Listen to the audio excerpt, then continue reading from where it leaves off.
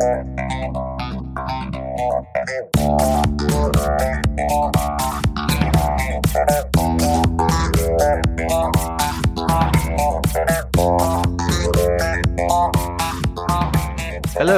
welcome to the BT360 podcast, What's Up in Business Travel, a weekly podcast where we update you on what's up this week in the world of business travel. This podcast is great for those who need to know what's happening, all in less than 15 minutes. My name is Ash. Let's get started.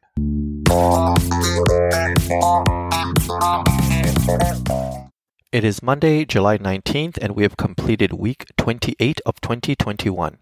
This week, I'm coming to you from San Francisco, California. As expected, the weather in the Bay Area is beautiful. I've been traveling a lot over the last few weeks, and it's so exciting to see travel come back up close and in person. The airport is buzzing with people, and everyone is kind and courteous. If you have not been traveling yourself, don't believe all the hype that you see in the news. I also want to take this time to thank all the listeners. We really do appreciate you tuning in every week and cannot thank you enough. Let's get to the headlines. The Federal Aviation Administration, FAA, said on Monday that some undelivered Boeing 787 Dreamliners have a new manufacturing quality issue that Boeing needs to fix before the planes will be delivered. The FAA said that the issue is near the nose of certain 787 Dreamliners in the company's inventory of undelivered aircrafts. The issue was discovered as part of an ongoing system-wide inspection of Boeing 787 processes required by the FAA. The FAA also added, although the issue poses no immediate threat to flight safety, Boeing has committed to fixing these airplanes before resuming delivery. Boeing has declined to comment. The company still has about 100 undelivered 787s in inventory. Boeing has said that it will cut delivery target for its undelivered 787 Dreamliner planes and said it will temporarily lower production rates after the new defect was detected on some of the wide-body jets. In similar news, the FAA has also ordered inspections of Boeing 737 jets for possible switch failures.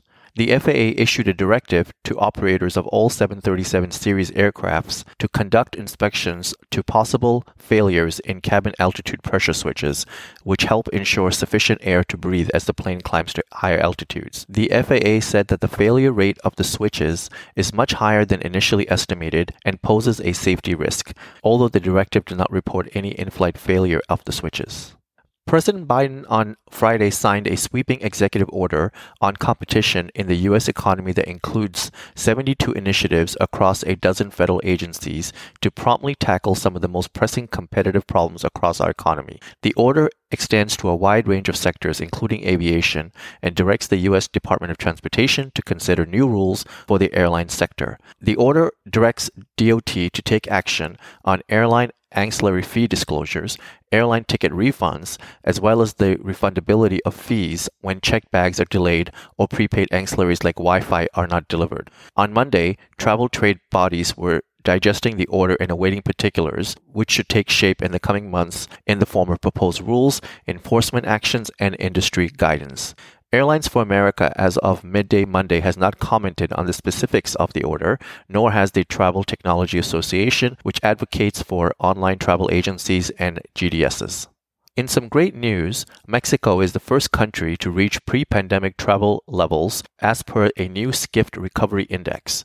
The latest update of the Skift Recovery Index shows Mexico being the first country in the index to reach pre-pandemic travel levels, registering a score of 100 in June 2021. While this is further evidence of a strong recovery made by the country's tourism sector, a closer look at different travel sectors shows that particularly its lodging sector is booming, compensating for continued weaknesses in other sectors. Traveler activity, which refers to travel intent and booking behavior, also remains slightly suppressed by Mexican residents, although it did move to 80% of June 2019 levels.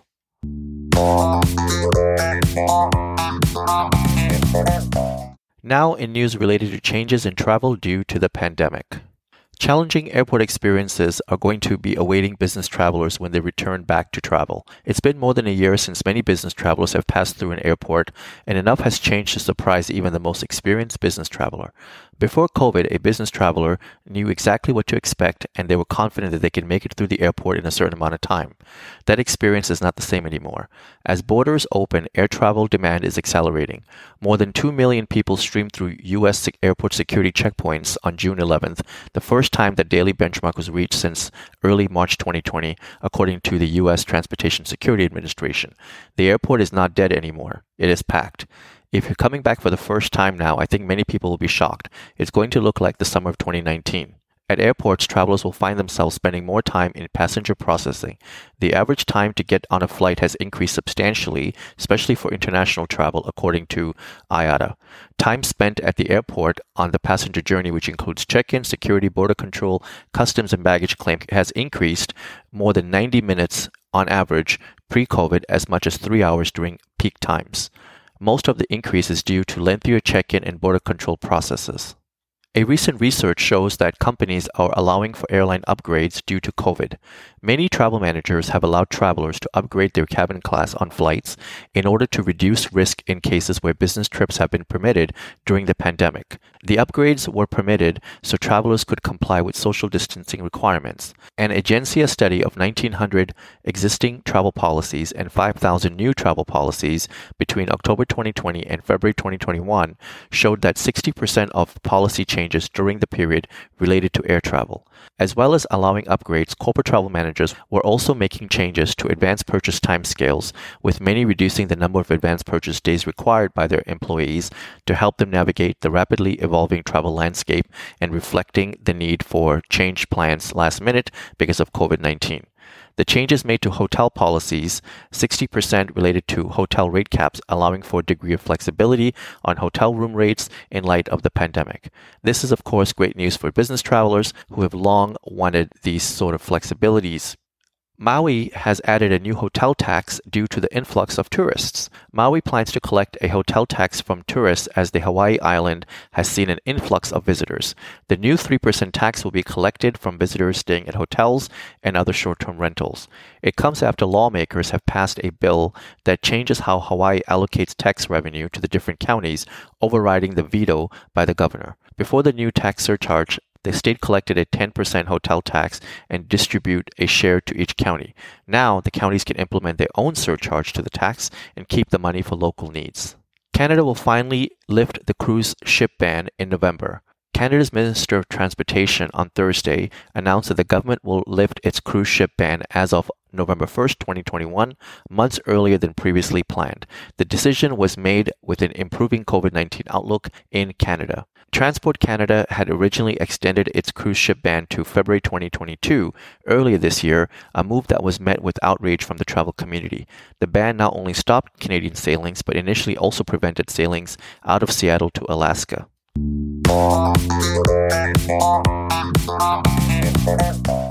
2021 will be filled with news of mergers and new partnerships. Hyatt Hotels has added 20 more small luxury hotels to its portfolio. Hyatt has a partnership with SLH Hotels, where you can earn points and status at these hotel properties when booking through Hyatt. Shortly before the pandemic, the partnership had grown to about half of the SLH hotels, and this week Hyatt announced another 20 joining the partnership. Hilton Hotels continues its investment in the luxury and all-inclusive space. The hospitality company announced this week that it has added 3 beachfront resorts in Mexico. According to Danny Hughes, Executive Vice President and President of America's Hilton, Mexico has always been an incredibly important destination for Hilton. These new additions are more of a symbol that tourism in Mexico is rebounding, and it is with great pride that we continue evolving our offering in this market. Hilton currently has a portfolio of more than 170 hotels and resorts welcoming travelers in the Caribbean and Latin America and more than 70 properties in Mexico. Travelers who hold elite status with either American Airlines Advantage or Hyatt Hotels World of Hyatt can now double their loyalty rewards. The new promotion is designed to help Hyatt elites gain status with American Airlines Advantage and American Advantage elites to gain status with the World of Hyatt. After members link their accounts, they can register for either promotion by September 30th, 2021.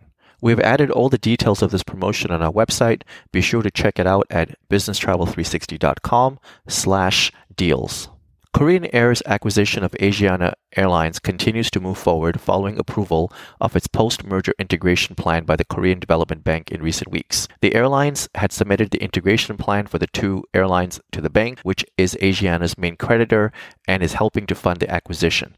The merger still requires antitrust approval from regulators in South Korea, China, the EU, Japan, and the US. Korean Air says it expects the integration, which will create the world's 15th largest airline, to be completed by the year 2024.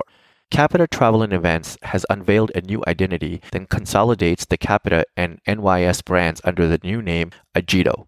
The TMC, named the 10th largest in the UK in Europe's leading TMCs 2021, says the new identity unites its extensive experience of people's values, personality, and culture.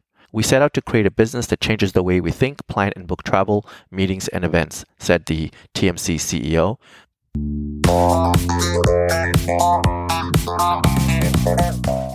And now in news relating to the return to travel. In Europe, OTA bookings are projected to climb to 55%. Despite the challenges presented by the online direct channel, OTAs remain vital to the European travel distribution landscape, especially in a highly fragmented hotel and lodging segment. According to Focusrite's latest travel research report, the OTAs in 2020 captured roughly 64% of online hotel and lodging bookings in a segment characterized by an abundance of smaller non-chain properties that do not focus on driving direct online bookings. In other segments, OTAs have struggled to grow online market share, though for different reasons.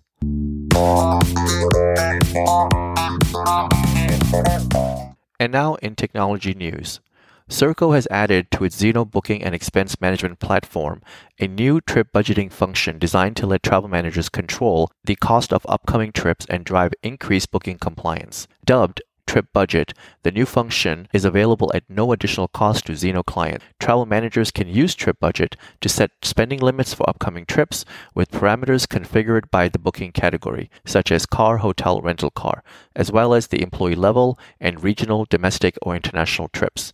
Bookings that exceed any of those limits will require pre-approval from managers before confirmation.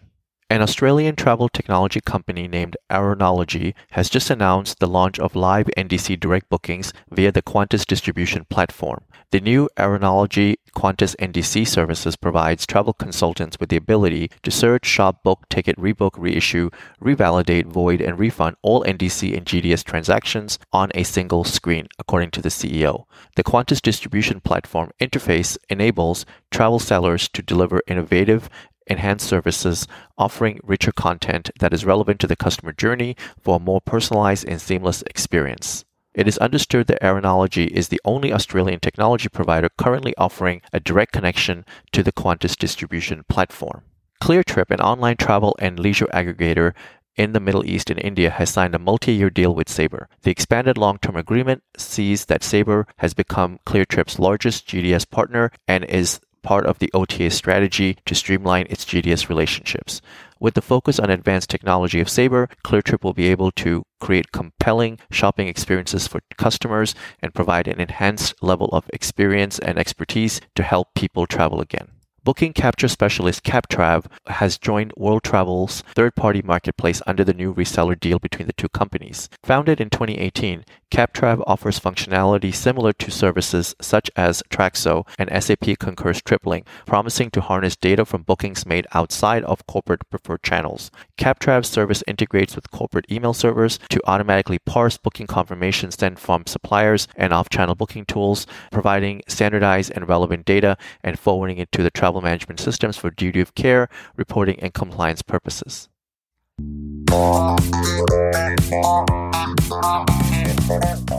With that, thank you for joining us, and I would like to ask you to tune in again next week on Monday morning to get your weekly update.